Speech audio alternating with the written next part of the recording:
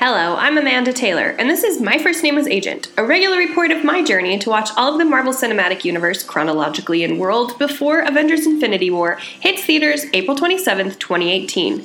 Today's topic, Avengers, Age of Ultron. This was the last movie that I really prepped for.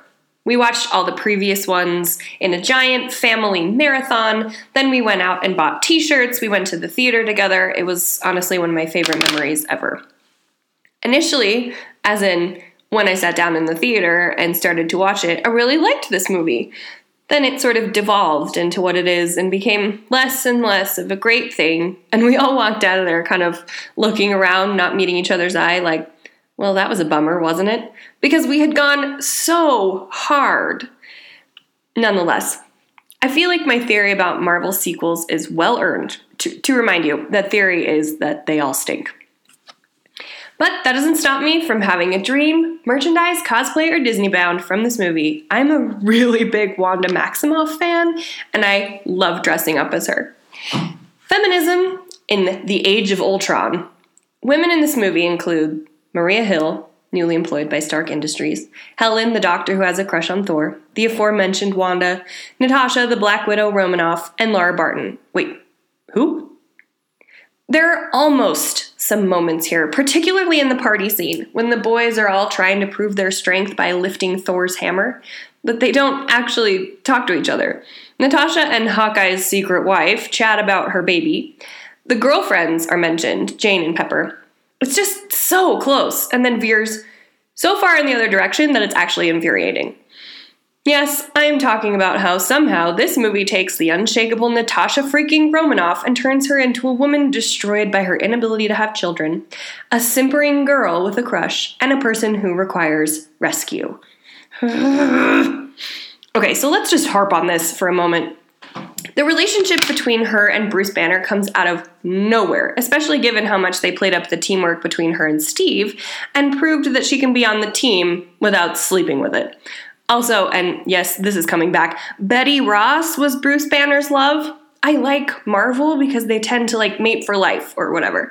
They have big loves, and I want that to stay the same. So bring back Betty. Don't introduce a random new girlfriend/wife character.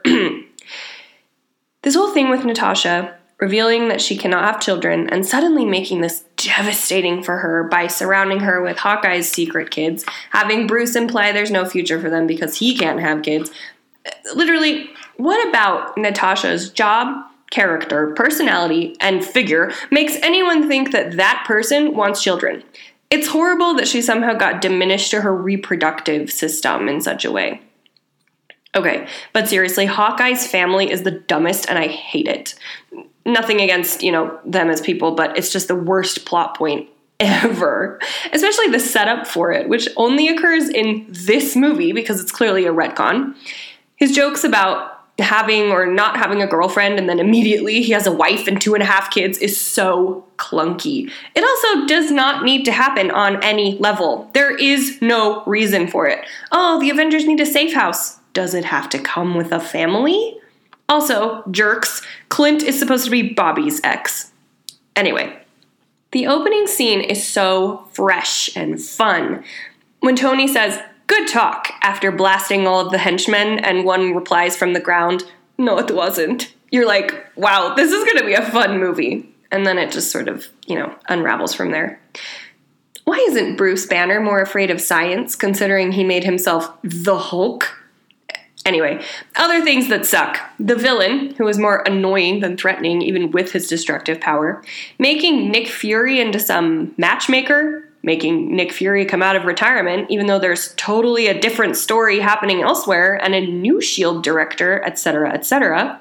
It just re-emphasizes the fact that the shows don't get integrated, which is really annoying. And the final nail in the eye-roll coffin, cutting the movie before Cap says, "Avengers Assemble." Come on, just do it.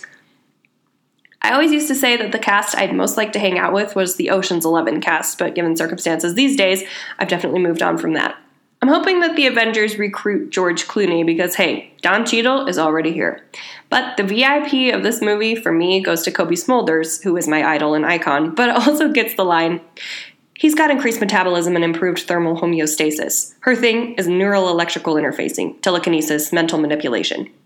He's fast and she's weird. But neither of them are mutants, and don't you forget it. Till next time, on My First Name is Agent.